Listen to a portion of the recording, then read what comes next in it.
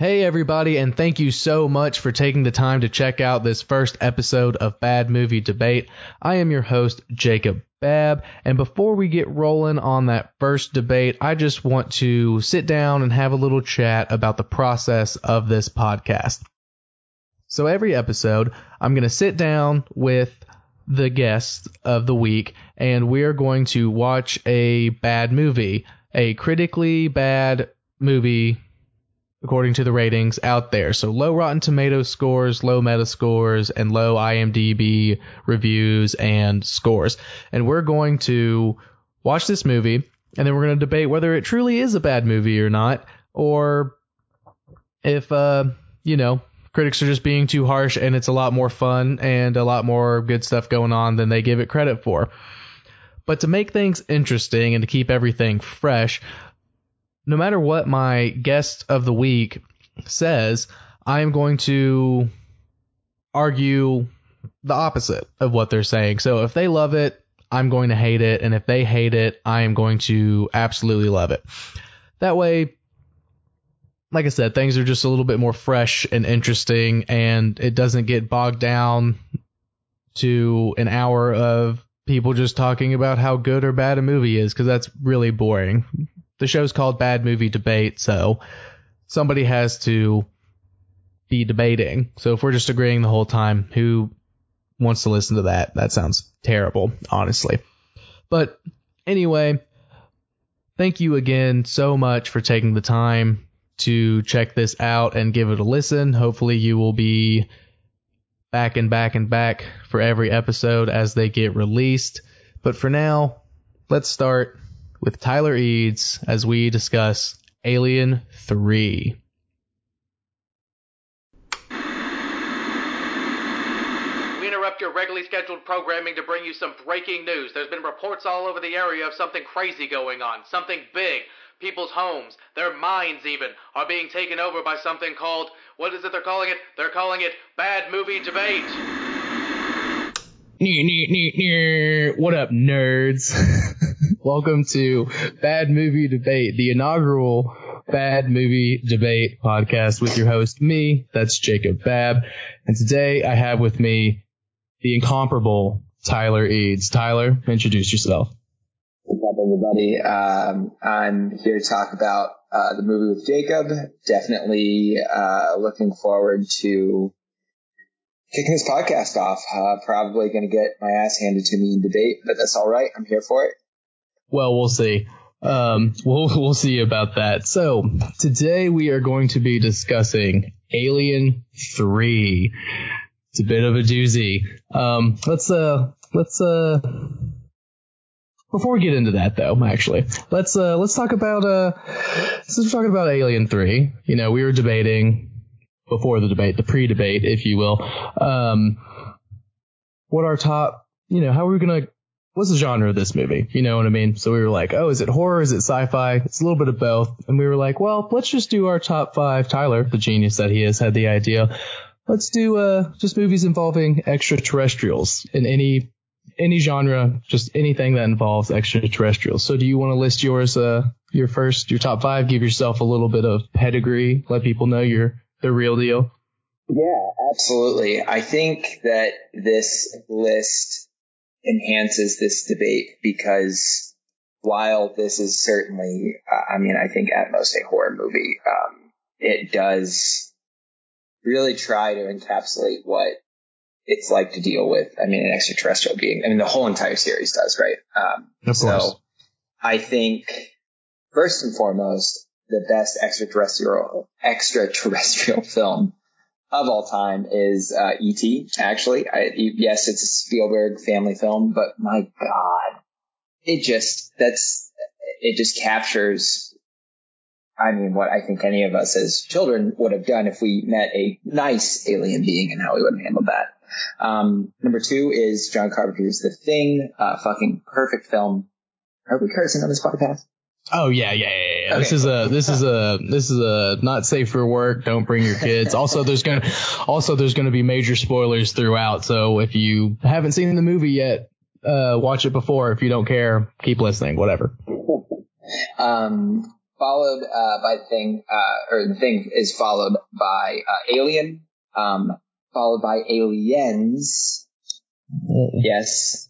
Followed by my hot take, Edge of Tomorrow. Edge of Tomorrow? Tom Cruise. Yes. With little baby boy Tommy Cruise? Yes, dude. That movie is actually okay. Wait, take that back. Oh, District 9 over Edge of Tomorrow. District 9 over Edge of Tomorrow for sure. Oh, last minute change. Yes. I mean, Edge of Tomorrow is a lot more fun than I thought it was going to be. That is a good movie. Still have not watched District 9, so I can't really weigh in on that one. Yeah, dude, that movie's fantastic. I know. I may need to update this list after I finally see it. But regardless, good choices. Overall, obviously, you have Alien and Aliens in there, so that's so you know what's going on in that regard. So my number one is Alien, of course. The first one. The best one. It's amazing. That's just, everyone knows. It's just so good. Then my second one is The Thing. What do you know? Another absolutely perfect fucking movie. Just, so good. Then I got me some, Close Encounters of the Third Kind. Another Spielberg. Yeah. Spielberg as well. But a little bit more serious, a little bit more heady, based on a true story. If y'all didn't know, look that up. This isn't a podcast about all that, but based on a true story. Then we've got an oldie, Invasion of the Body Snatchers. Oh, okay, all right, yep. But I'm not talking about that 70s one about consumerism. I'm talking about the OG one. That was, everybody said was about communism, but in actuality, they were like, we just wanted to make a movie that was like scary and had like alien weird stuff happening in it and stuff. The old black and white one. It is so good. I have not even seen that movie. It is so scary. I've seen the Donald Sutherland one, but not that one. Okay, so the Donald Sutherland one, a lot of people are probably going to give me shit for this. I have never finished it. I get about an hour in and I'm like, I don't care anymore. Damn. I just love it is pretty trippy. I feel like this aesthetic is the main appeal there. Yeah, well, I mean, don't get me wrong. The trippy part I ain't got no problems with, because the first one is extremely if I could talk trippy in all that regard in terms of the plot and everything too, but just, man, the way the story plays out and everything, just so good. And then one of the best movies ever, Men in Black, #1. Oh shit, dude! Oh, it's a great movie. My God. It's just so good. It's just so good in every single way. Again, that's not actually what the Men in Black are, but again, we're not here to talk about all that. Look it up yourselves. It's a lot weirder than the movie portrays it to be, but it's so good. It's just so fun. Pick a movie by the canceled Will Smith at this point, honestly, dude. It's pretty bold of you. I mean, he wasn't canceled at the time, and he makes this look good, you know. So yes. It's just nice. I mean, what am I supposed to do? I'm supposed to just disagree with that because he does. Tommy Lee he's looking all right too. Don't get me wrong. He's doing his thing, but you know, it is what it is. All right. So before we get into actually screaming at each other about this movie, we're going to go over some of these ratings for Alien 3. So Rotten Tomatoes gives it a 46% on the critic scale, on the critic side. As pretty bad, especially for one of the biggest franchises in the film industry. And then by the critically acclaimed Fincher at that point, you know. Actually, that's actually something I was going to bring up later, but I'll go ahead and bring it up now. This is his first feature ever. Before that, he was he was doing a bunch of shorts and a bunch of music videos. Like he did a bunch of Madonna music videos and stuff. But So this is his debut, and it was not great. So imagine it was not received well. Imagine if he had just given up and all the things we would have missed out on. Like, right? Yeah, it's horrifying. Scarier than Alien 3. Let's just go ahead and say that. The thought of that. But coincidentally, 46% is also the audience score, which you don't see that a lot, where there's a complete agreement between the critics and the audience. So everybody's pretty evenly spread on this. And then IMDb is a 6.4 out of 10, which is only users. So it's a little bit more loved on there, but that makes sense.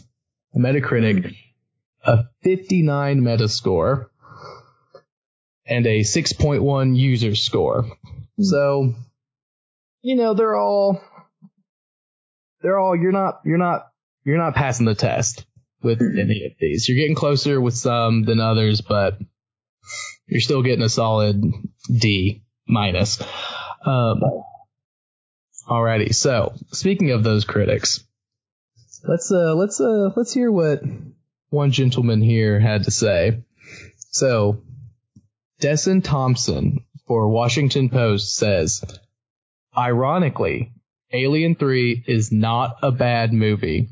In fact, here's the rub. It's too interesting to make an exciting summer flick. He says it's too interesting for people to like it.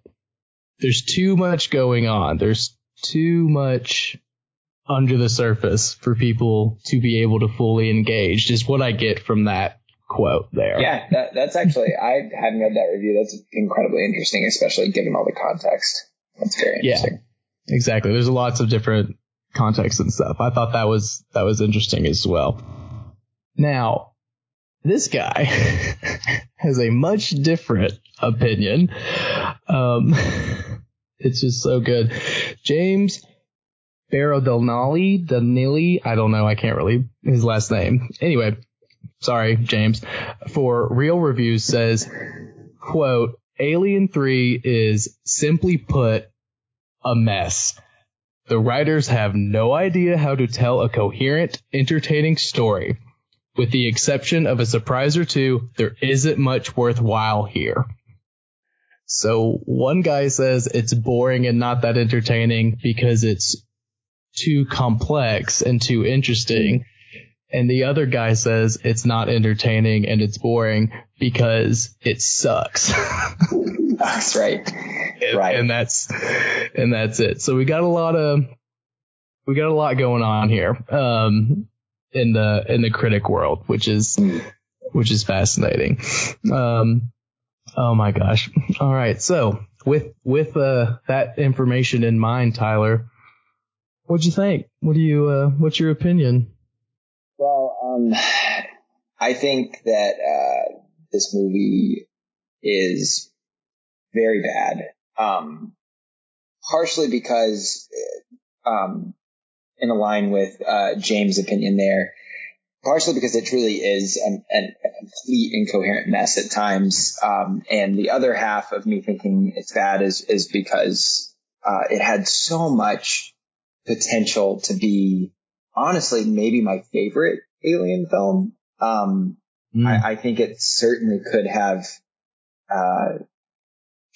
been a masterpiece had David Fincher actually had the threshold to work that he wanted to. So watching it is honestly a chore to me. I watched it 3 times to prepare for this podcast. And every time I was like, damn, all right, I'm going to enjoy it this time. I'm going to have a good time. I'm going to appreciate the context. I'm going to appreciate cinematography. I'm going to appreciate yada, yada, yada. But every time, like a quarter of the way through, I'm like, my God, I want to stop. Please let it stop. Man, it just fizzles and it truly disintegrates as a fucking xenomorph's blood through the subflooring of the Nostromo. Okay. Damn. It just goes kaput very quickly for me. So I think this movie sucks. Wow. That's harsh words. harsh words from Tyler. Well, you're wrong. Let's just say that. Let's just put it that way.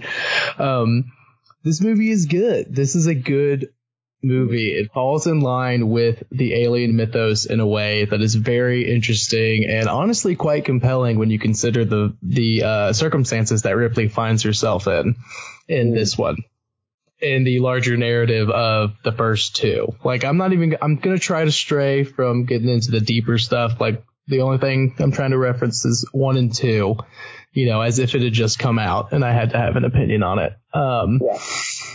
And that's just good. I mean, it's not a coherent story. Doesn't make any sense to me.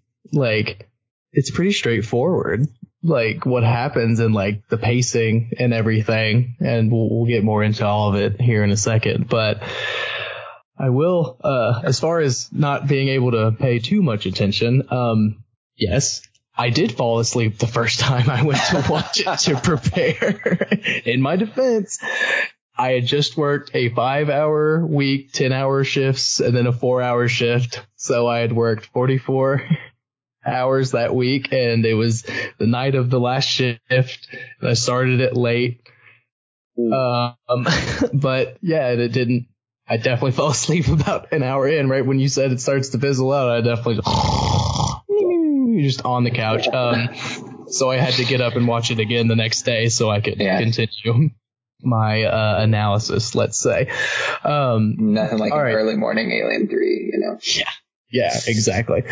I was rejuvenated though, so I was able to really focus and like he says, like Thompson says, it's too interesting to be entertaining. So I understand that. That is such a bad appraisal. That's just like, that's like breaking up with a girl and being like, you're too complicated for me. It's like, no, that's not a compliment. That's still breaking up with her, man. I don't know. Right. I mean, it's honestly a really nice way of saying you just didn't get it. You didn't get it. I'm not sure that Mr. Thompson of Washington Post got it then if he was saying that it was interesting, but nonetheless. Yeah, but nonetheless. All right. Well, since I love it, you hate it. Let me ask you this. What was your favorite part of it? What did you like? You mentioned you did like you said you really wanted to. You said you really wanted to like it. So there had to be some chunks of gold in there. Hit me with some of those. Absolutely. I think apart from one very specific scene, the music is great. The score done by his name is escaping me right now, cinematographer, composer Elliot Goldenthal. Was really, really solid. Music was used really well, and also silence was used really well in this film. I love the music. One quick sidebar. What's that? You said all the music except for one particular moment. Could you expound on that for just a second? Because I'm very curious and I don't want to forget. I would love to. Let's do it. Let's get into it. So the unsuccessful rape of Sigourney Weaver's Lieutenant Ripley, when she is taking Bishop from the trash pile, is, first of all, a terrible scene. Truly a terrible, terrible fucking scene. The set is great. The trash heap, it looks fantastic. The rain, I love the way it looks. But just the way it all kind of unravels is a terrible scene. And the the way that they knock her down as if they're in the Adam West Batman, with very melodramatic, like, oof, oh, ah, and then she, it might as well have had onomatopoeia, like, pow, yes, like going and as well have. Holy shit. And then fucking hilarious. And then this Sex Pistols, never mind the Bullocks looking motherfucker, gets behind her, and then some new metal shit straight out of 1997 roars in, while the rest of the music has been very orchestral, very tense, very nuanced. Something out of a Korn album blares through into this, and this dude pulls down his cyberpunk goggles and roars as if he's like conquering the world, and he's about to defile our hero here. And it is one of the worst scenes I've ever seen in a popular film. It's just way too tongue-in-cheek. It's just way too absurd. It almost makes me think that Fincher had recorded something for a System of a Down video and then just like used that, spliced it into Alien 3. It's terrible, and that use of music is one of the worst moments in the whole movie, for sure.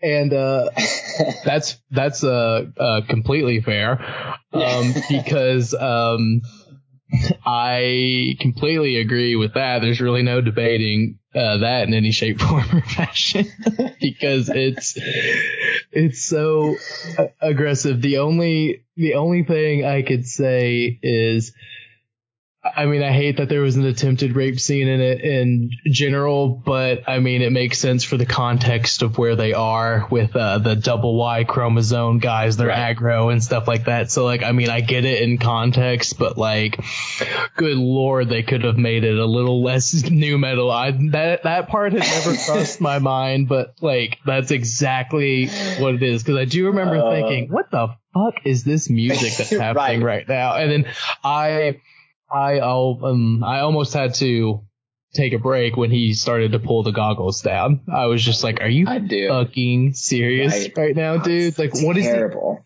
What does he need the goggles for? What is it? What? I don't know, man. I don't know. It's purely just for aesthetic. Right. Well, because he makes it thinks that he looks cool as fuck. Like, exactly. And it's just so, even ironically, it's not a funny or cool thing for them to do. No.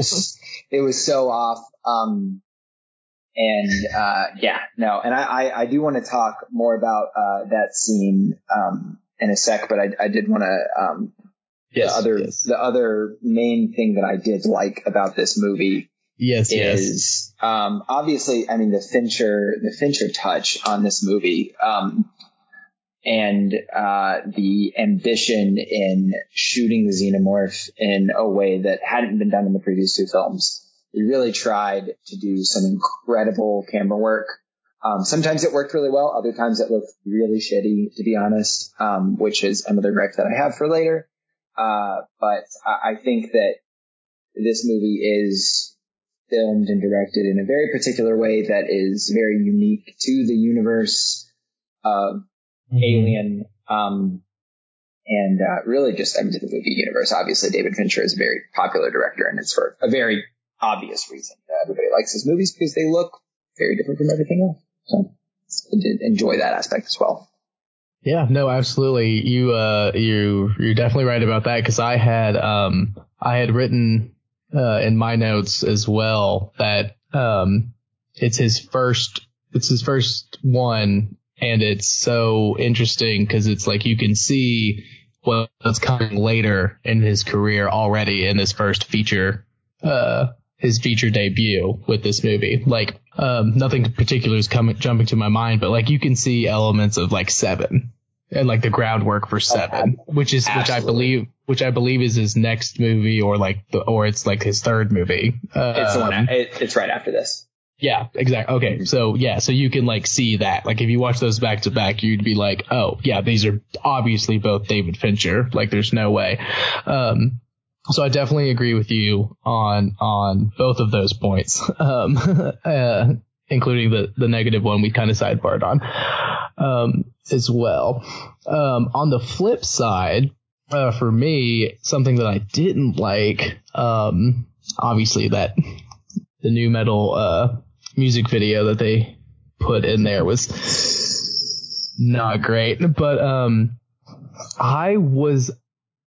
obviously I wasn't a huge fan of the CGI of the xenomorph. Like those CGI shots of the xenomorph, what on earth were those? Because you also could, not only did it look terrible. I mean, I'll forgive them. It's the 90s, so CGI is just now really becoming a thing that is like more affordable and you can do. So they're like, yeah, we'll do that. That's way cheaper than doing an actual prop or like a costume and like stuff like that. But like, it makes it look like the xenomorph is the size of a dog in some parts and then 12 feet tall in other parts. Yes, it is.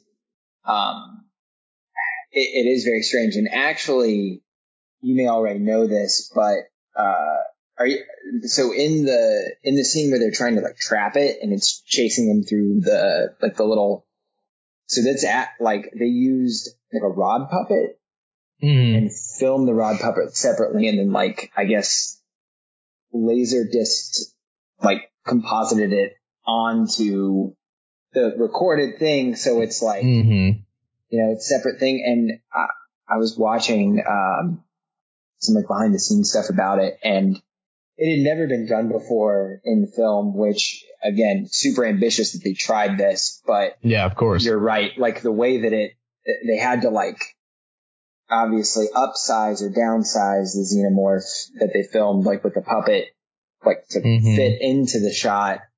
And sometimes you're right. You're like, holy shit, this thing looks like the xenomorph from Alien 1. It's absolutely giant. It's bigger than a human. And then other times you're like, wow, this is actually the size of the Rottweiler that it. Yeah, it's literally just kick it. Yeah. Just kick it away and it'll scream, run off. And you're like, okay, we're done. it didn't, like you said, I mean, it's early for these kinds of effects in movies. So, I mean, we have to give them credit where credit is due, but you're right. It does not work in a lot of situations. It doesn't scale through. Yeah. And I feel like, perhaps when it came out, people were a little bit more impressed with it just because, I mean, obviously we have hindsight, and I was literally playing a video game yesterday that looked a million times better than that. And that was a Hollywood blockbuster of a major franchise and stuff. It's insane. But you mentioned, speaking of dog, one of my absolute favorite moments, and one of my favorite moments that I thought was so good, the funeral scene where when Dylan comes in and he starts to have his religious speech, because they all got their religious, they got their religious little cult going on and stuff. That juxtaposed with the dog chest burster scene, because first of all, real quick, it's a dog xenomorph. That's the first time we've ever seen that, so that's really interesting, and that's shaking things up, and it's okay, this is fresh, but it's still alien, so that's great. But his speech juxtaposed with the chest burster moment when it like comes out and everything. Just the like he says, like each seed promise of a flower, new beginning, and then like it like cuts and it's like cutting back and forth as the aliens like becoming like fully like ready to attack and stuff is absolutely incredible filmmaking. Like if you just had that scene without any other context, that might be some of the best stuff Alien had ever put out. You know what I mean? Like just that like 10-minute scene. It was so good. It was so good. I love that. Well, I think the dog chest buster scene is pretty sick. While I did think the juxtaposition was cool, like especially because Charles Duluth, is that Dylan's name? His actual name, the actor. I think so. That sounds right. Yeah. Charles Dutton. Charles S. Dutton. That's it. Yeah. His performance is great. That speech is really, really cool. The set of the furnaces, really, really cool. But I have to say one of the huge problems with this film is the whole religious thing. I think is utter bullshit. And I'm so happy you brought that up. I get that. I think that, and honestly, I think your choice of the Thompson Washington Post quote was really interesting because, you know, he says this movie is hard to enjoy because there is so much going on in the background. You know, maybe that the whole religious context bullshit thing was part of Fincher's plan to make this, you know, more of a comment on society as a whole and how, you know, you have different sections of life that all intermingle. Mm-hmm. But man, I don't care if it was, you know, artistic ingenuity. I don't care if it was some grand statement.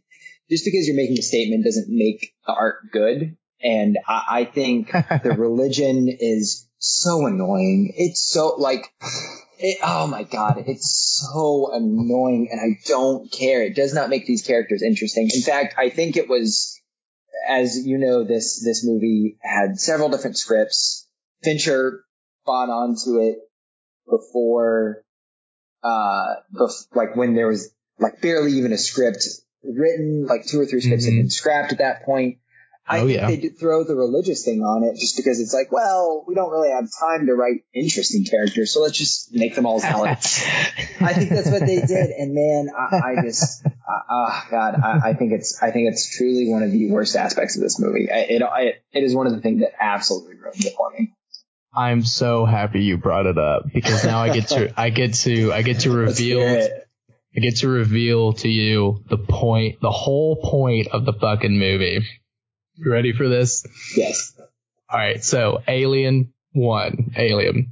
That is haunted house in space. You get the haunted house horror, but we're in space.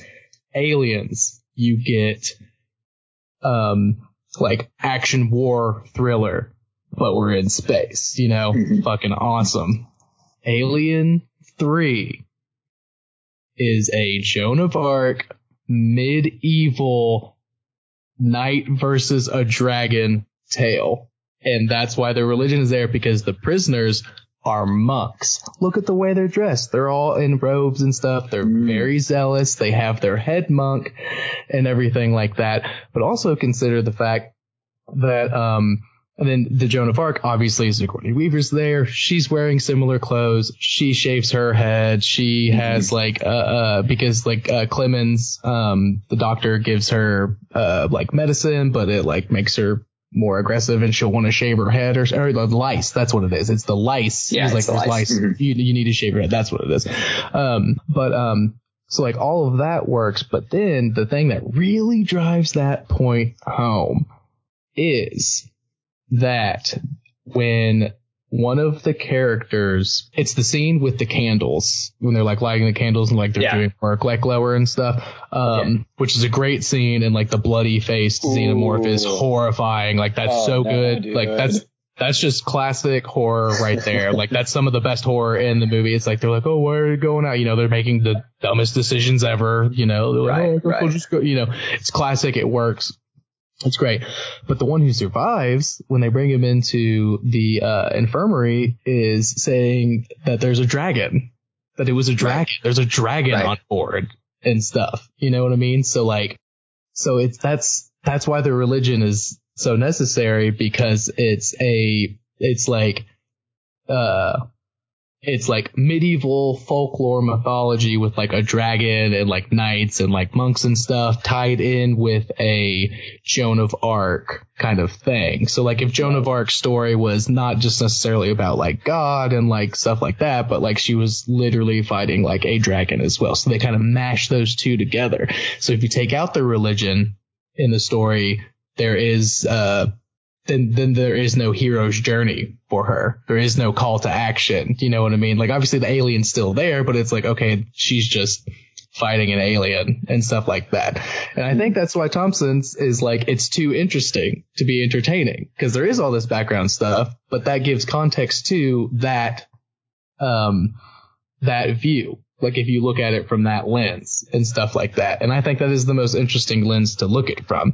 And full disclaimer, that wasn't I didn't notice that at first myself, but I read some reviews and I saw it mentioned a couple of times and rewatched it, and I was like, yeah, that is absolutely like what this is, like, and that's what's going on. So I don't want to take credit for an idea or say that was an original thought by me, because it wasn't. Lots of people have said that before. I'm just expounding on it, I guess.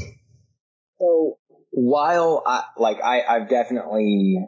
I've seen those comparisons as well, and I think they are very interesting. I do see a lot of the symbolism, most certainly.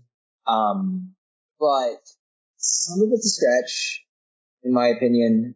I was reading this article of completely aligning Ripley's whole journey with the Joan of Arc story. And one of the main, and this is written by Scott Manning on scottmanning.com. If anybody wants to give my boy thank you here, because he works very, very fucking hard on this article. It has a lot of information. It's like a full thesis paper, I swear to God. He mentions that a huge aspect of Joan of Arc's journey, and one that makes it similar to Ripley's, is that Joan hears and heeds the commands of voices. That is why she did what she did. That was her call to action, was this voice that nobody else could see, just her, which, makes her, I guess, like the more or less the terrestrial tool of some, divine being. Yeah. I don't think Ripley has that. She doesn't have everything that she does is completely based on her own survival. The example that Mr. Scott Manning gives, to compare Ripley's journey, to Joan's journey and the whole voice aspect, is Bishop.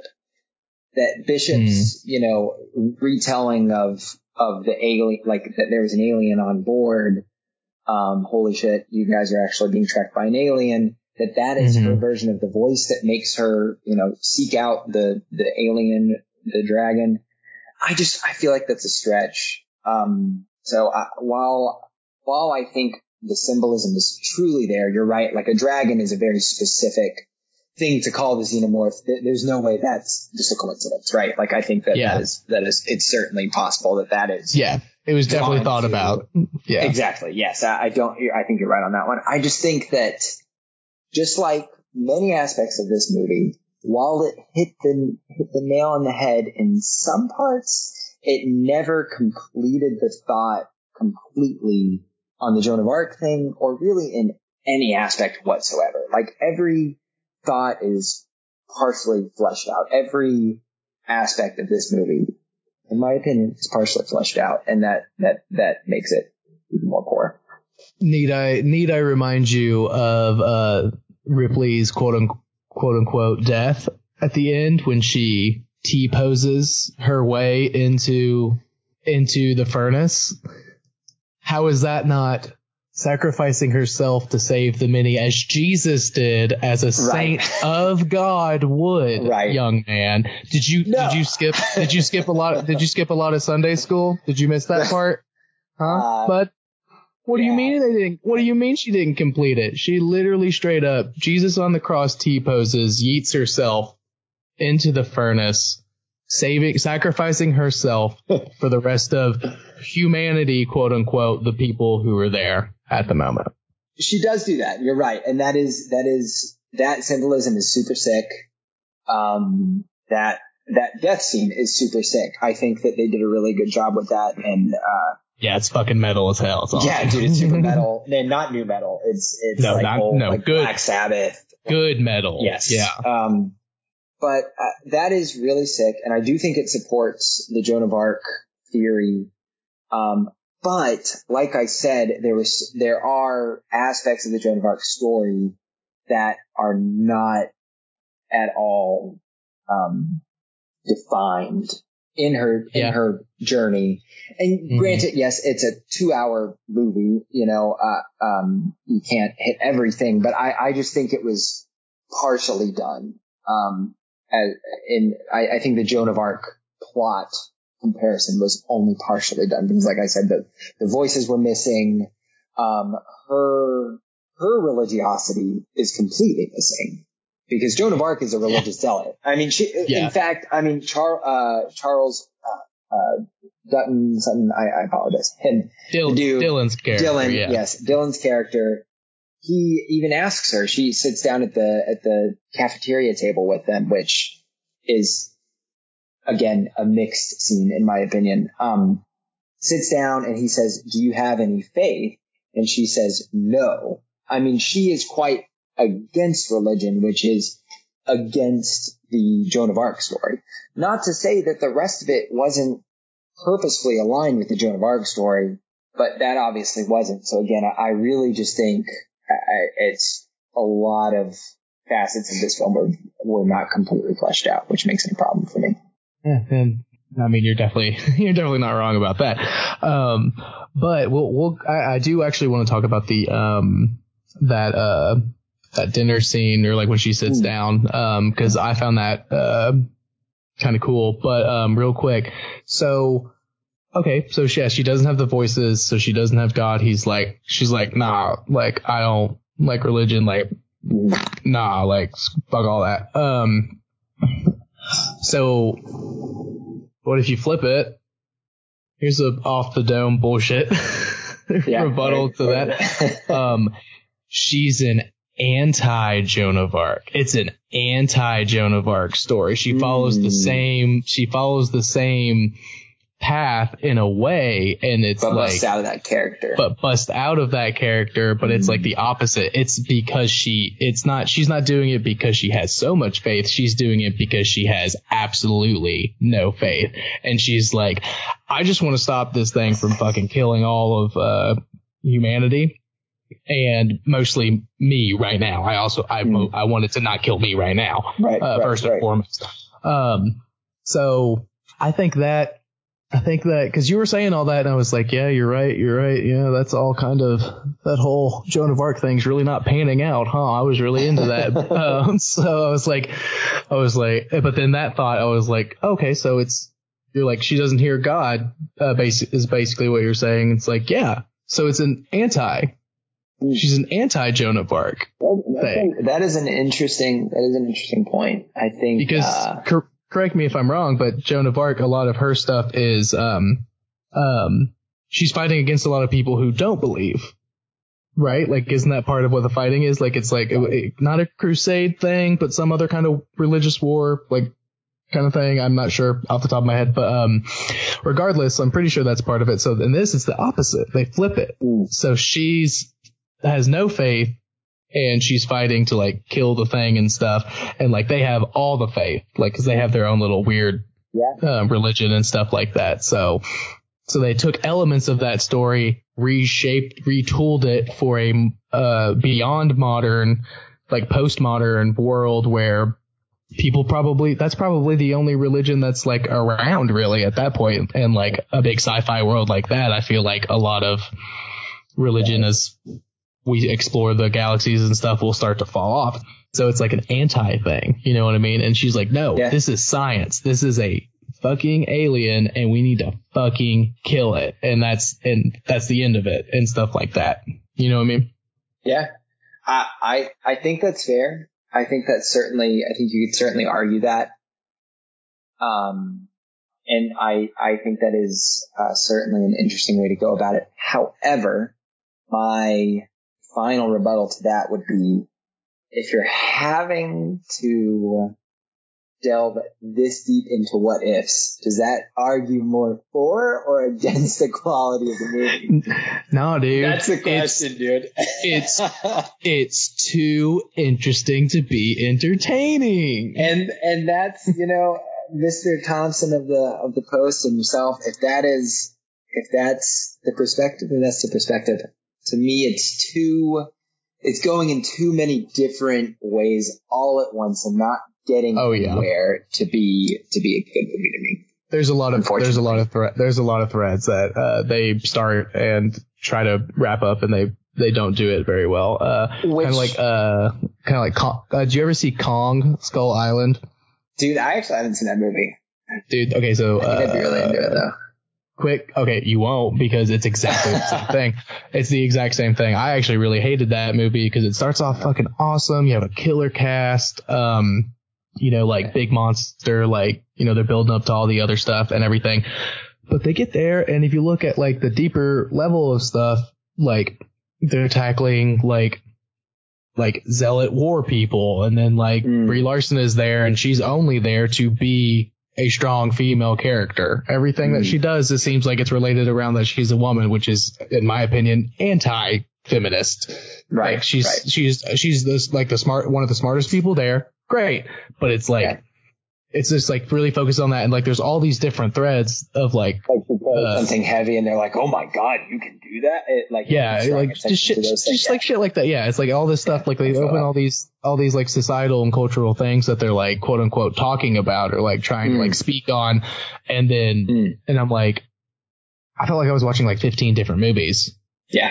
I'm like, stick to one thing. And this movie definitely has a bad job of sticking to one thing as well. And that furthers my opinion of this movie could be so good. It could be so fantastic. It has so many good things going for it, and it just falls short every time, which you would think it makes it more in the middle for me, like, oh yeah, like I enjoyed it somewhat, but no, like it just gets nowhere on so many, half promises that it makes it even worse for me. So. Oh, no, absolutely. No, absolutely. Really, and going to that dinner scene real quick, though, the only thing I really wanted to say about that was when he's like all in her face and like, yeah, like I rape women, I murder women, like I'm a big tough guy, you should be scared of me. And she's just like, oh, I must make you pretty nervous then. And then sits down. I was like, ooh, that's that badass Ripley I know and love right there. Like I thought that line was sick as fuck. I don't know why, but I was like, that is so fucking fresh. She's like, I'm not scared of you, you piece of shit. I fought these aliens many times, bro. You don't know what I've been through. And I was like, that's sick as fuck. I thought that was just awesome. That's really all I wanted to say about that. Dude, I think that scene is really solid. And it does highlight badass Ripley. We'll say though, there are times where they get a little lazy with the whole, oh, Ripley's just a badass woman. She can do whatever she wants. And they make her do stupid things instead of like actually great things. Like, what did she do that was stupid? When has Ripley ever done anything stupid, sir? Well, specifically when she gets caught by these dudes in the weird new metal scene, the whole time she's being escorted, and she knows she can't fight all these dudes off by herself. She needs someone with her. That is just common sense. She's able to do the cafeteria scene because she knows Charles Dance is there. She knows the warden is there, and she knows the warden's hand is there. Like, it's still badass. She still confronts this dude. She's still certainly in danger, and she's willing to face that to a point.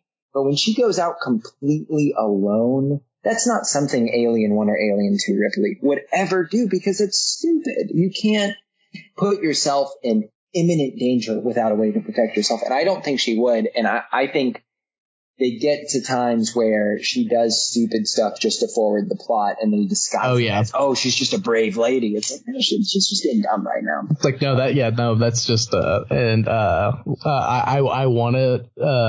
want to disagree with you because that's kind of the whole point. I want to say that everybody's human and they make mistakes. Ripley's not perfect, but like that's a stupid fucking weak argument because she does do stupid stuff. Especially that scene. That's the dumbest thing that she could have done. But again, they had to get that new metal music video in there. It was in the only well known for his music video, David Fincher's contract. It had to have been because I can't. He had to get one. He had to. Yeah, it was like it had to. I don't understand why else it would have been there. You could have. He pulled an endless Frank Ocean and just did like this weird like half album thing. Yeah, just get out of a contract. Yeah, thanks, Frank. Still waiting on that next one, Frank. If you ever hear this, please, please. I need it. But you mentioned, because I did want to bring this up because this was something I actually hadn't seen Alien 3 in a very, very long time, because I've seen all the movies. I hadn't seen this one in a very long time. I forgot that Tywin Lannister is in this movie, looking younger, stunting, just fucking beefcake. He's a doctor. My God, it was just like he popped up, and I was like, "Holy shit!" I forgot he was in this movie. Let's fucking go! Let's fucking go! And he is so good. The only thing is, it's one of those things. It's like Ripley seems to me like in the first two, she's like pretty like asexual. Yeah. Like none of that really matters and stuff. But at the same time, given benefit of the doubt, she's been through a lot. And Charles Dance is probably the most attractive person she's come across in a while. So I get why she was like, I feel safe here. This guy's taking care of me. Let's fuck. You know what I mean? Right. And I'm like, because at first I was like, okay, they're shoehorning in a romance. And then I was thinking about it a little bit more. And I was like, no, I would want to get down after all that shit. And I thought I was finally safe and someone was willing. My only complaint about it now is, that which is ironic, they didn't do a gratuitous sex scene. I'm like, come on, like the one time I want it, like, come on. And they don't, which is fine, I guess. But I did like, about, obviously Charles Dance, he's amazing, and it's just good to see him and stuff. But he has an incredible performance. Obviously, Sigourney Weaver is great, no matter how bad a script or a plot or a deeper meaning or anything is. She's great in everything, always. But then he really is like stand out in this movie. He's just so good in every single scene. Maybe I'm just being an American, and his British accent is just fascinating me, and I'm just enthralled with everything he says because of that, for some reason. But and so I thought his character was very compelling, and I thought his character really worked in the context of Ripley and her experience in the past two movies, especially because in Aliens, I can't remember the character's name, but the guy who's like, no, we're going to wipe him out. We're going to wipe him out and just check on him and stuff. Like, no, you can trust me. Like, don't worry about it. And Paul Reiser's character, right? Paul Reiser, yes. The company guy. He immediately is like, ha, fuck you, just kidding. Like, we gotta get one of these and get out of here. Like, I don't care about y'all and stuff. And so, like, this is like at least the second, but like third, fourth, fifth time, that she's trusted someone, and I think they towed the line very well with him of, can she trust him or not and stuff, because after, I don't disagree. After, and then his performances, because I'm like, I don't know. I do not know until it's finally revealed. Because like he's got the barcode on his neck, which only prisoners do and stuff. And she's like, well, what's all that about? Like, he's like, I'm not a prisoner. And she's like, well, you got a barcode, so you have to be, right? Like, and he's like, well, it's not a big deal. Like, don't worry about it and stuff. And like, that's super ominous given her history and stuff. And then I think it's really well. And then, we find out, what it was, what happened. And, that he was like a drug addict, and he like accidentally killed people for prescribing wrong dosages and stuff and everything. And he's like paid his time, and this is the only place he could work as a doctor and stuff. And he actually does care, about Ripley and everything like that. And it's like, that's awesome. You're like, oh, thank God. Like, no one's going to betray her. Like, this guy's not going to betray her finally. And then you get a fucking psycho shower scene moment where the fucking alien is like behind comes through the partition, and fucking he just gets annihilated, like sick as fuck. Dude. Like, and it's just like, and you're like, no, finally someone she can trust, a man she can trust who has power. Finally. Someone she can trust and like is on her side and believes her wholeheartedly, and it just gets immediately fucking destroyed. Like, and that is so fucking awesome. That is great shit. Like, so I absolutely love his character. I I love his character. I disagree, though. I think they took him way too soon. Way too soon. In the overall story? Like, yes, in the overall story? Oh, yeah, sure, no. Dude. Yeah. For yeah. sure. They did not need to kill him in that moment. He, first of all, was carrying the rest of those prisoner actors. Dude, they're terrible. They are horrible. And I'm not saying that they're bad actors. I'm sure they're fine. I would be a horrible actor. I'm not trying to shit on them, but their characters are so annoying. They're like, I don't even know. They're truly just all mumbling idiots who look like they're out of, like I said earlier, Sex Pistols, Never Mind the Bullets, like skinhead punk music video. And I get that's part of like the religious, they're monks and shit, but dude, they all look terrible. They're all just constantly squealing at each other. They're horrible. Charles Dance is the only redeeming male actor aside from Dylan's character. But I think the only reason he was in there was because of the religious aspect, which I have already said is my least favorite part. So I think had Charles Dance been in there with her the whole time when they're trying to trap the xenomorph and they're trying to do that, and then he got killed more ceremoniously. I get it was a good shock moment, but more ceremoniously, it would have been so much better. It would have been so much more effective. It was just for shock value, and I get that Fincher loves to do that. I mean, there's like, isn't there like a scene in Seven where the dude is forced to like kill a woman with like a knife attached to him, like a prostitute, he has to fuck her to death, dude. Terrible. Like, he loves shock value, so it's not that surprising. Oh, did you realize that? Did you realize that dude is in this movie too? That same guy. Are you serious? I'm.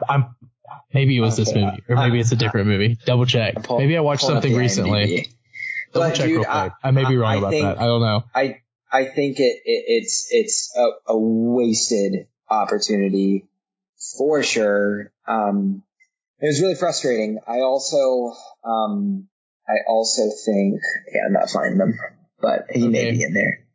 Maybe I watched a lot of movies around the time I was watching this one as well. But no, I'm pretty sure that's him right there. Danny Webb. No, that's not him.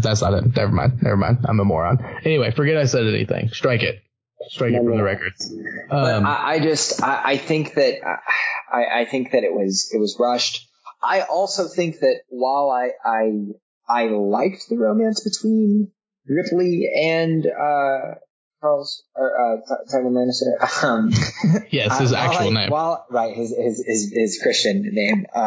While I enjoyed their romance, I do think they shoehorned it a little bit, actually. You know, I get that she's been afloat in space and, I mean, under different hypersleeps, if you're taking into context Alien 1 and 2, for like 70 some odd years, right? Yeah, give or take. Yvonne certainly she needs some human contact, so that's not all that surprising, but part of her character... she needs some dick. Right. Part of her character is still that, you know, that's not really something that she's focused on, so it was kind of odd for her character, but also I think if you compare it to, like, the spark that she had with Colonel Hicks in Aliens, you know, the dude from Terminator. His character, it's so much more organic in that movie. It happens very, very calmly, and nothing ever happens, actually. You know, like they like touch and you can like feel that heat between them. She literally looks at him and basically says, "Wanna fuck?" Like, she just looks at him and is like, "Are you attracted to me?" She might as well have just said, "Wanna fuck?" Honestly, I would have had so much more. Would have been better. It would have been better. I just think, I think they shoehorned it a little bit, and the only reason they shoehorned it was to have that moment of shock where they kill him off immediately. Like very soon after they have sex, and soon after he has that incredible line of dialogue where he says that he killed all those people, and that's why he was there. Incredible line of dialogue. Yeah, just a great monologue by him. Absolutely. God. But right after that, the villain. And it honestly, that's where a lot of the momentum in this movie comes to a very tumbling halt to me, is when they get rid of him. It absolutely is. Because no one can carry it. And honestly, Sigourney Weaver, great actress. I think she's just okay in this movie. I'm going to be honest with you. I think she's just okay in this movie.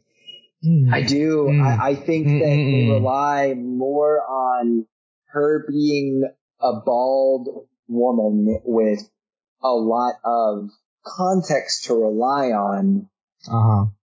And I think she just doesn't say a whole lot. And when she is saying things, it's like, it just feels so out of character. It feels so disconnected. I think she's just okay in this movie. And I don't know if it's her performance or if it's the writing. But, do you think, so you think this might have been a paycheck movie for her? Like she really phoned it in. She's like, I know Ripley. Like, yeah. Like, originally I would have said yes. When you sent me the questions when I was to watch this movie and reflect that part, I read that and I was like, absolutely, Sigourney Weaver just did this. She was a producer on this movie. Yeah. It all checks out, right? Like it all makes sense that she knew that there was money in an Alien 3 because Aliens was one of the biggest fucking hits. And then 7 years passed? I think 86 to 92, I believe. Yeah, so 6 years. Yeah, something like 6 years passed. Of course, people are stoked. I'm sure it was Force Awakens level of stoke for this movie, especially in the 90s. So I at first I did think she just signed on for a paycheck. However, I was watching part of the documentary, which actually you should definitely watch. It's called Wreckage and Rage, I believe. It's about like it gives you tons of context of the basically the production nightmare that was this movie. Like all of the different directors, all the different scripts, all the different I think I read something that they had spent like millions, I don't know the exact number, but millions of dollars before the movie, like before they even had Fincher as director. They'd already spent millions of dollars producing a movie that they wouldn't use any of it. So it was a production nightmare. But when I was watching part of that documentary, Sigourney Weaver talked about her relationship with David Fincher and how she was meeting with him and she was like, okay, David, what do you see as, how do you see Ripley? What do you think about her? What do you want to see her as in this movie? And he's like, I don't know. I kind of wanted to see her as like this bald chick and I wanted to die at the end. And she thought that was so sick. She actually shaved her head for this movie. She was so down with Ripley dying at the end. And so hearing her talk about the character development of Ripley in this movie positively, and the fact that she was like fielding those questions to Fincher makes me think that she actually did give a shit about Ripley's character and did want there to be some profound art in this movie. So no, that was a very long answer to me saying no, I don't really think she just phoned it in for a paycheck. Because of all that evidence that I just gave. But I still think her performance is pretty underwhelming, especially in comparison to Alien and Aliens. I mean, and that's all, and that's good. I'm glad she didn't phone it in.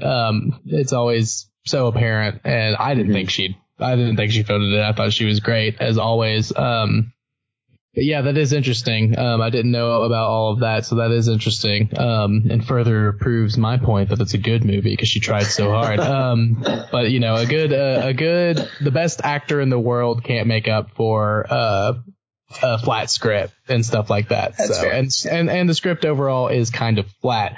However, there are things about the script that I do really like. I think that they were going for the right tone of Dan O'Bannon, his philosophy on how to write scripts. Like one of the original writers of the first one. So basically his whole thing is you create the conflict and then you get to that breaking point and then you keep pushing that same conflict into a deeper place. And then the beginning of the third act is like, are they going to fight or are they going to run away? And either or is the right answer. It just depends on what you do with it. And I think if you look at the script and you read the script, it works and it hits all of that, because it starts with Ripley coming to this planet, this prison planet. So there's an outsider that's making everybody uncomfortable. Then by the end of the first act, the alien shows up and you have an outsider that's making everybody uncomfortable. And now they're in fear for their lives. So it's the same conflict, but it heightens and the stakes rise dramatically. And then they go through all of that stuff. And then they have to decide if they're going to fight or if they're going to run away and wait for the company to get there and stuff.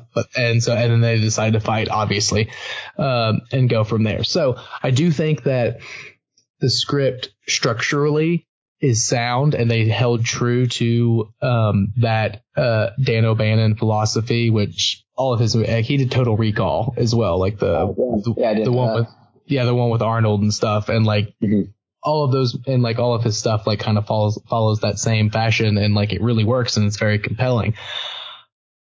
But whoever got a hold of this idea and wrote on it didn't make it as compelling because of characterization and like stuff like that, and then honestly just straight up dialogue at some points, of course. Some of the dialogue is not great, but it is what it is. But yeah, honestly, I don't know. I really don't know. I really don't know where I lay after talking to you right now. Yeah. I'm a little bit more mixed opinion than I was, because I was a truther for a little bit, for sure. I mean, that might have just been prep for the show. Oh, here's something I wanted to ask you, going back to Tywin being a doctor. So when he first gives her that injection, you're a nurse, for context. Tyler is a nurse. He saves children's lives every day at work. So everybody love him, please. So he goes and he like, he rubs her arm, like you do before you give a shot, like standard. Are you supposed to put a literal puddle of alcohol on somebody's arm before to clean it off? No, I had to go back like 3 or 4 times and be like, that's like an absurd amount. Like it's like he took the bottle and just turned it upside down, and once it started to collect in her little like armpit, like where your elbow is, the opposite side of your elbow where they give it to you, there was a puddle there, and he was like, perfect, now I'll wipe it off and give it a shot. Like that was you're in the medical industry, I am not. Like that was ridiculous, right? Did you even notice it, or were you just like, I don't think about medicine when I'm not at work? I didn't notice it because I actually have to, and this isn't because I'm some like magnificent healthcare practitioner. It's just because like if you've spent any amount of time working in the hospital and then you watch movies with hospital work in it, you realize just how wrong it is. All of it is, yeah. Hollywood. It's so incorrect. Yeah. You have to do what is it? Suspension of disbelief. You're like, okay, yes. It's a movie. It's fine. I have to turn my head off to it. I really do, because otherwise I'll be like, that's the dumbest shit I've ever seen, and it takes me right out. This movie, and so the way he gives her a shot, he gives it to her in the antecubital region where you have like a ginormous vein. Yeah. So he's giving it to her as if it's an intravenous injection. Yeah. But it's a fucking huge needle. Like he does it like a muscular injection. Yeah. So that's not how that works. Like he could have just stabbed her with it and been done. And people, they do that all the time in movies. Typically to give that kind of injection, you would need to go into like the shoulder or something like that. But nonetheless, no, you're not supposed to like throw a puddle of alcohol. In fact, you want to let it completely dry, because if it doesn't completely dry, then it hasn't killed all the germs. And also it's going to hurt like a bitch when it goes in there, because that alcohol is going to touch the opening that the needle creates, and it's going to burn. So, PSA, if you go to the doctor and they're about to give you a shot of some sorts and they leave a puddle of alcohol on your arm, Tell them to let it dry first, folks, because that is not how that shit's supposed to go down. Okay, good. I thought that was wrong. I'm usually pretty good about ignoring stuff like that. Right. But I was like, that can't. You're like, holy shit. How that works. Like, I mean, because he wipes it all off, you know, and like when they go to do the shot where like he's like actually injecting her, it's like dry again, but like it's just like a fucking. It's like a 2-inch puddle, just absurd. Like It's truly resting absurd. there, just resting there. Speaking of absurdity, since you liked this movie, I wanted to ask your opinion, if it's okay, if I can throw a curveball in the. Of course, it's a debate. Here. It's a debate. That's what we're here to do.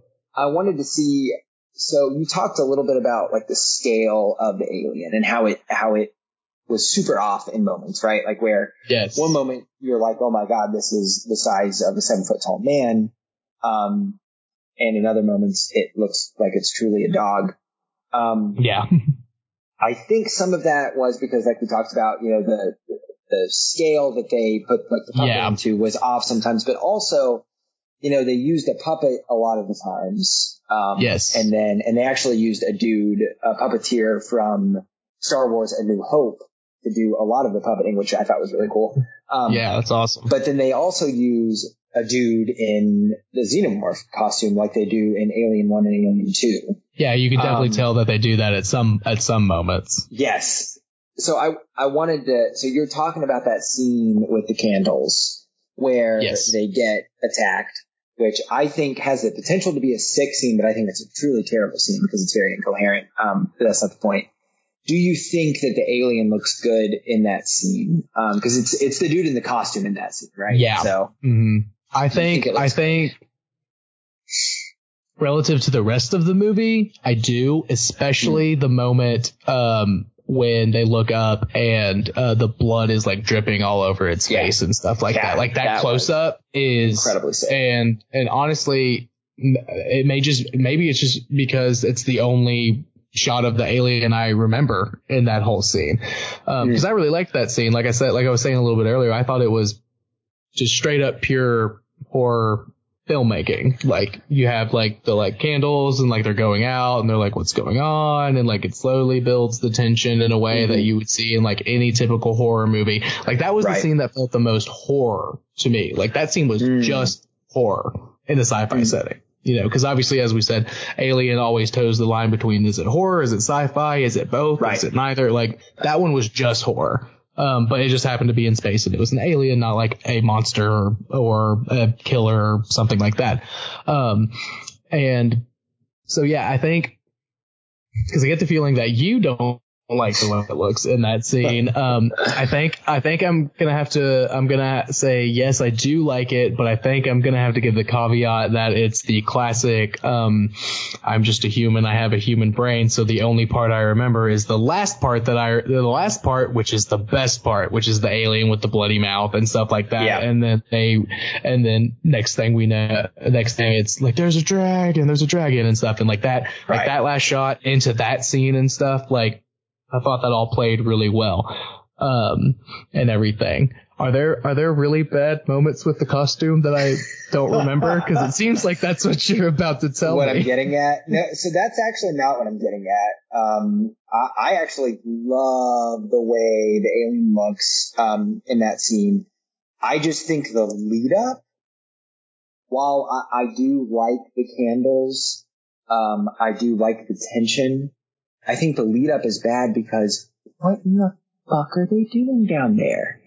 It doesn't make any fucking sense, man. I watched it 3 times. I have no fucking idea why they were down there and what they were doing. And then so it's cool because, and in fact, I rented this movie on my phone today, and I'm literally watching the scene right now. So they're down there and they're measuring the lengths, it sounds like, via like candles. They're measuring some length with candles for some fucking reason. Right. Why are there candles other than to build suspense? I don't know.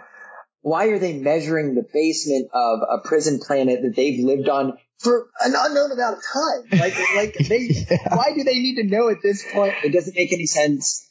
And then the first kill is super sick because the dude, like you said, very typical horror. He's walking and there's water dripping to the side and he looks up and it's water dripping out of the alien's mouth and then it tackles him, right? Classic alien horror. Classic. And it was great. It was great.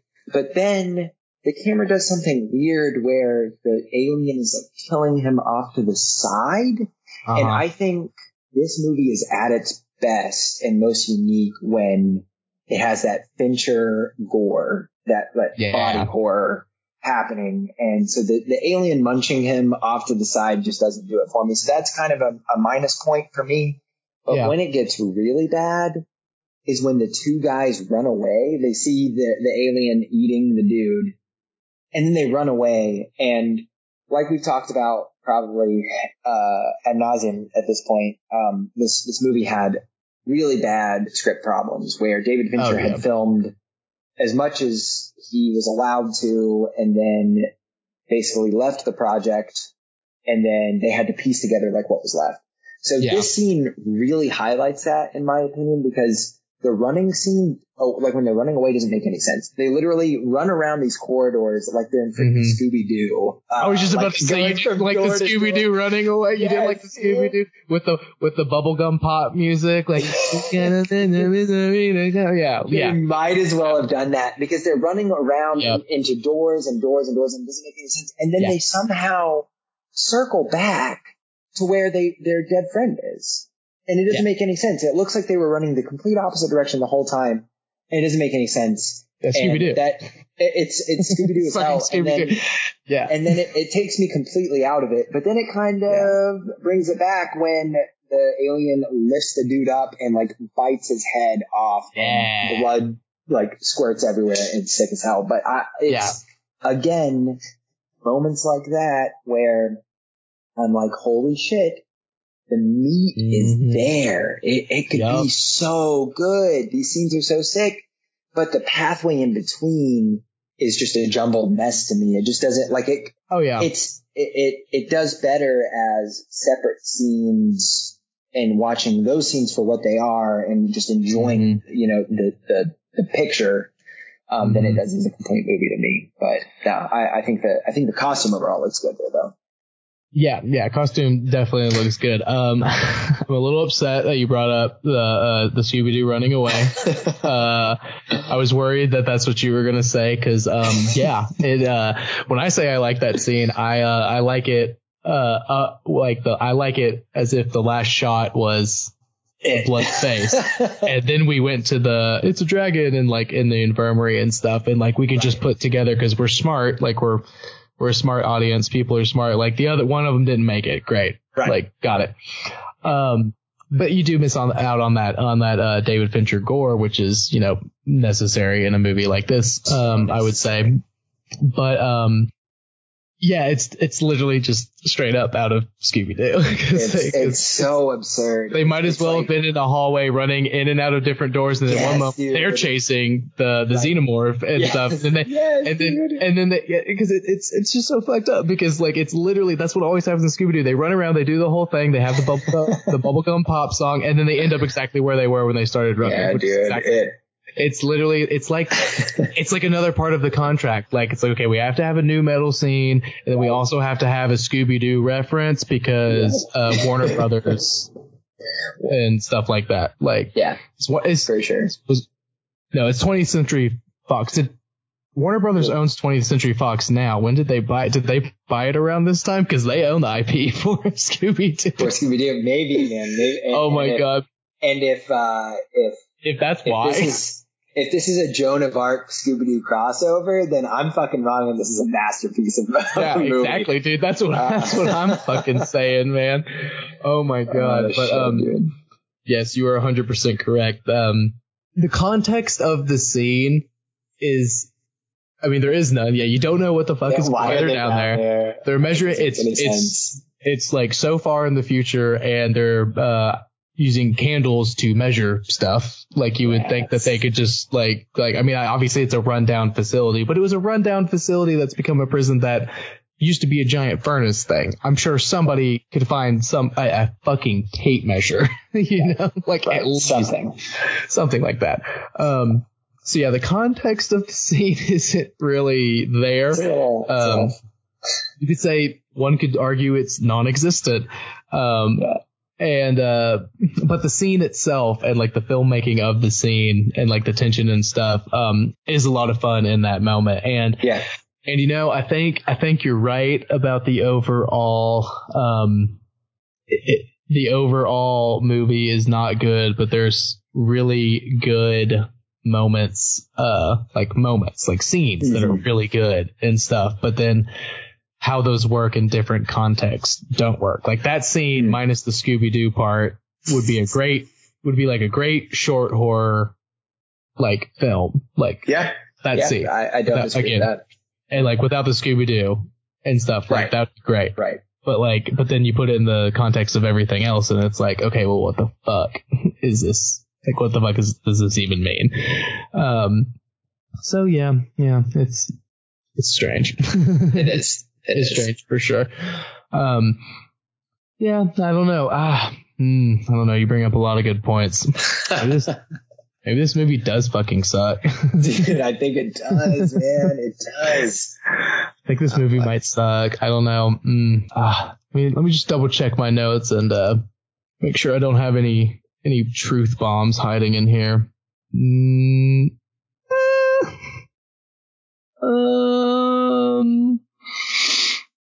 No, that's no.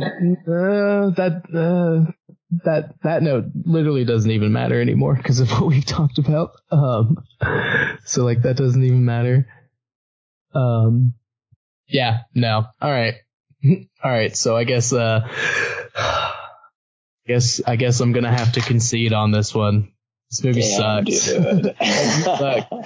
It's a shame. Stay tuned for more episodes as I get roasted on my own show every episode.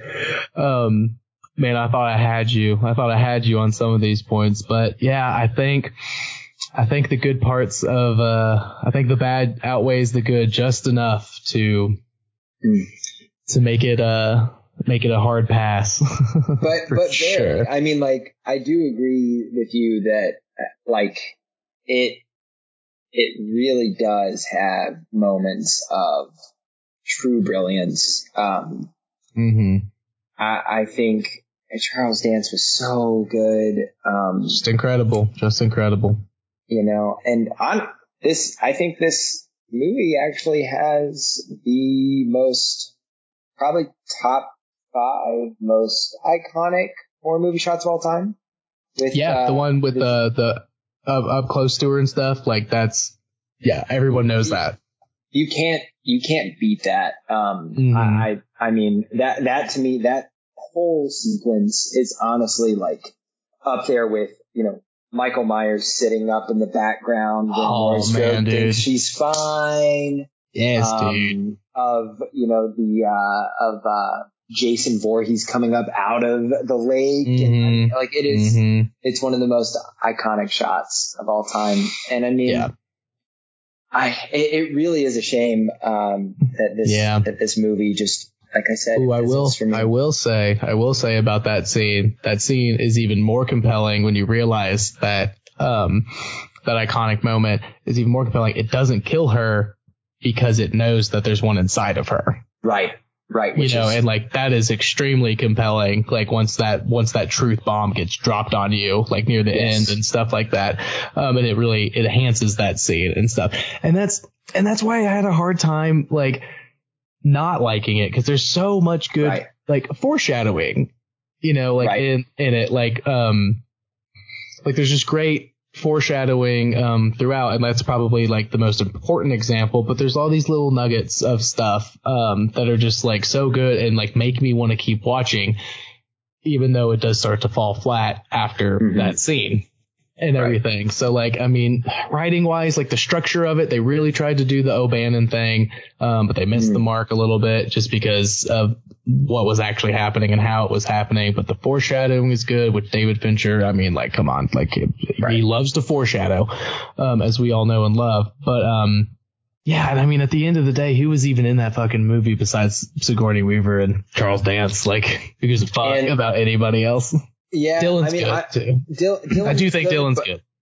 But his whole character is, you know, with the religion thing, but he does deliver the best line in the movie probably. When of course the skinhead punks fail to take advantage of Ripley because of him, which thank God he saved her. He says, what is it exactly? It's like, I think some of the brothers need re-educating on matters of the spirit, and he proceeds to beat the shit out of them. Whack, whack, whack.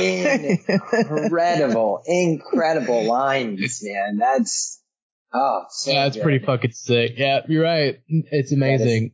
He does do a good job for sure. He does. And I will say one last thing I did really like. I completely agree with you in your disagreement with that Bishop was her voices for the Joan of Arc thing. Like, no, I did really like that they brought Bishop in and he uses him to like help her figure out what happened and stuff. And then I really, really liked when the company shows up and it's fucking Bishop. It's another Bishop, and he's like, no, I'm not a robot. No, it's me. Like, and then he's a fucking robot too. And you're like fucking sick. You're like, fuck the company. See, and that's another thing. There was great dramatic irony because the warden's like, the company's good.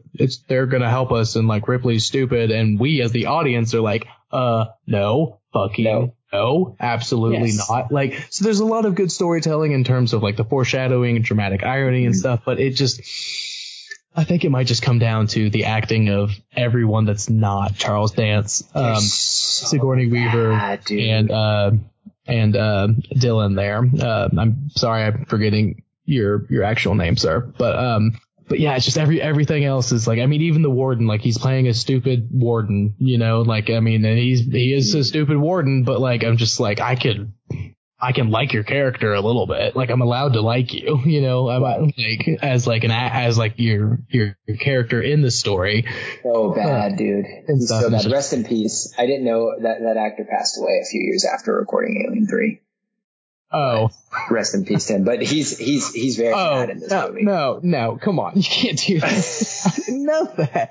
You can't just let me just talk shit. Just let me just do like a whole minute of like, yeah, this guy fucking sucks, dude. And just be like, well, he died like pretty shortly after the filming. Like, from complications of the film, actually. So he died for this role is what you're trying to tell me. Asbestos in the xenomorph costume got him. Great. Cool. Yikes. I'm glad. Rest in peace. They didn't have to write his character like that, though. Again, I don't want to shit on anybody's acting because I'm sure it's really difficult to be that, but like they did not. They wrote his character like the Malwich guy from fucking Princess Bride, dude. It was terrible. He was so bad. He was this incompetent, mumbling. Oh god, dude, it was so bad. Yeah, he literally was there just that character was literally just there for to further the plot, and he was there because I'm the warden, so I get to do whatever I want, and I'm not going to do what you want. There's conflict. Right. Anyway, I'm going to not be in a scene for 20 more minutes. I just need to stir up some more interpersonal conflict. And stuff. Yeah. I mean, like, and the tension between him and Charles Dance's character was super annoying. Like, it didn't honestly, stupid. It do anything for me. I was you guys are bickering, and that's it. Yeah, Clemens, Charles Dance there is Tywin Lannister. Sorry, is the smartest person in the whole movie. Absolutely. Like, absolutely. Like, usually it's Ripley, of course, but as we've discussed, she makes some pretty glaringly stupid decisions and stuff. He's the only one that does everything right the entire time, and he dies early on for it. I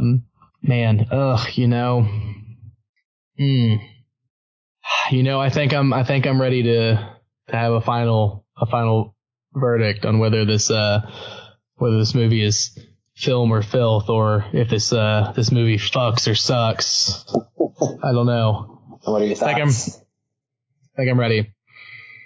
This movie sucks. This movie sucks, man. I can't. I think a 46 Rotten Tomatoes score is right on the money. I think the critics got it right. I understand the 46% of people who like it, but 54 is heavy, and there's a lot more to say about how bad it is and how things fall flat. It's like, I guess what I'm realizing now, it's like it had all the classic staples of an Alien movie that you want and that you need to have a good Alien movie, and then it somehow perfectly toes the line between not doing nearly enough to make it a good movie and then also doing way too much to make it a good movie. I agree with that.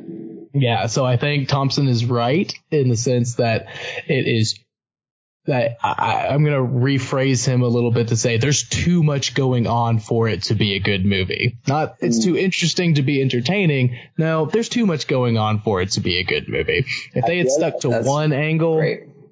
Yeah. So sorry, Thompson from the Washington Post. You're wrong about this one, bud. I like to think he's like feeling like little twinges every single time we talk about him.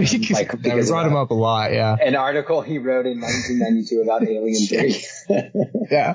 He's just like, man, he's just like, what the fuck is even happening? Yeah. Oh my God. And he's like, why do I feel this way right now? Do you think had Fincher gotten the full reign that he wanted, do you think this movie would have been good? Oh, yeah. I think if he had been there from the beginning and stayed through it to the end, because, I mean, at the end of the day, it's just he got the director role because he did the most.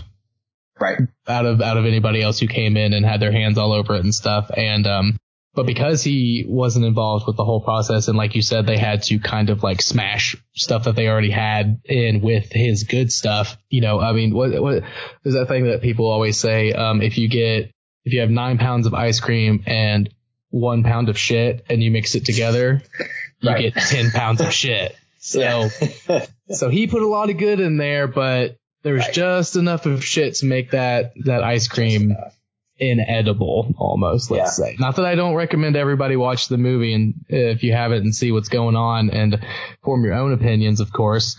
Because obviously neither of us are experts in filmmaking and stuff like that. Neither of us do that for a living. We just obsessively watch all of them all the time.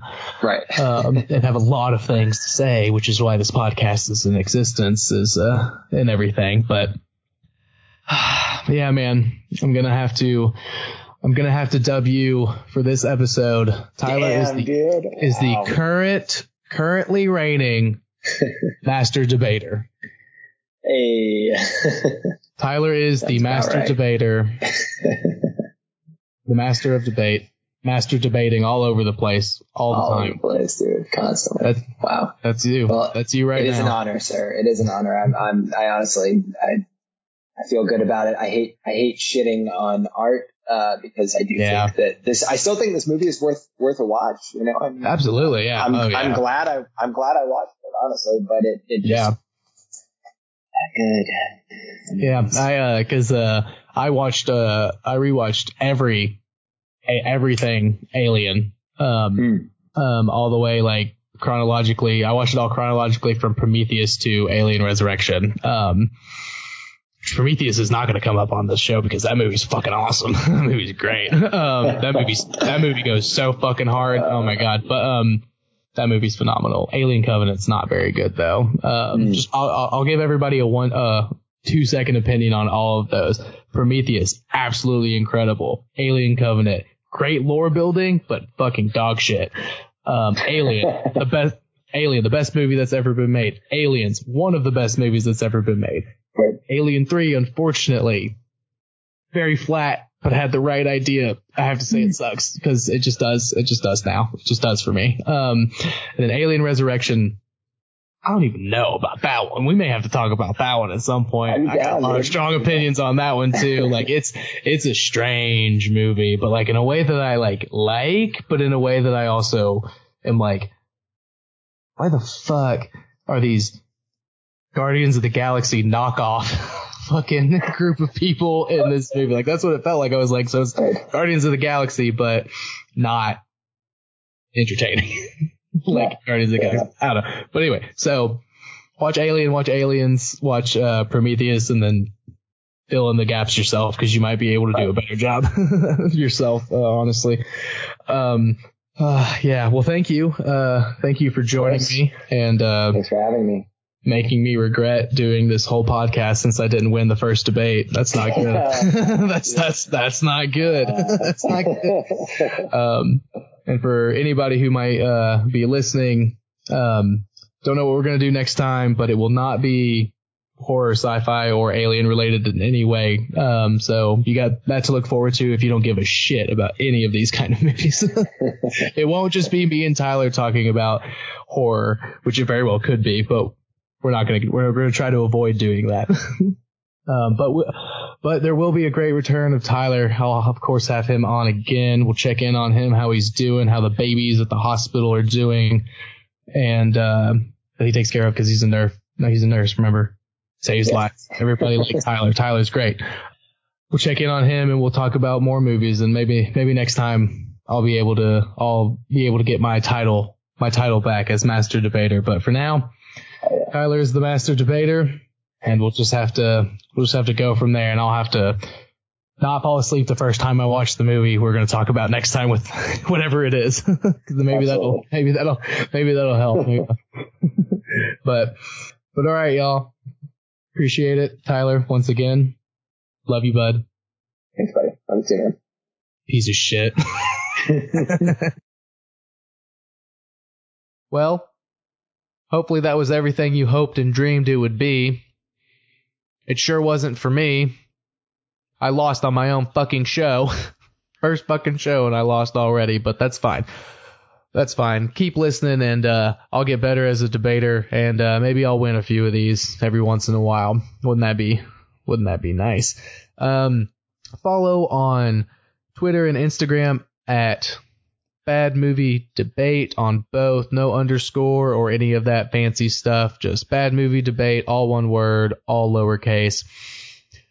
I'll keep you updated on when episodes are going to come out, maybe tease what they're going to be, all that kind of fun stuff, keep you engaged on social media and stuff. But most importantly, I am going to put up a poll on both where people can vote whether a movie that we just talked about is good or bad. And at the beginning of the next episode, I'll go over those user polls and let everybody know what the masses think and everything like that. So next episode we'll start with going over that before we get into the next movie and the next debate about said movie.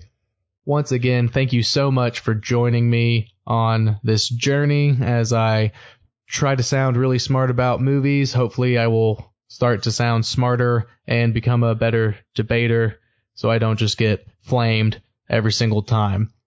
But only one way to find out if that is going to be the case, and that's to keep listening. So thank y'all so much. Give a follow on all those fucking social medias or whatever, and join us next time.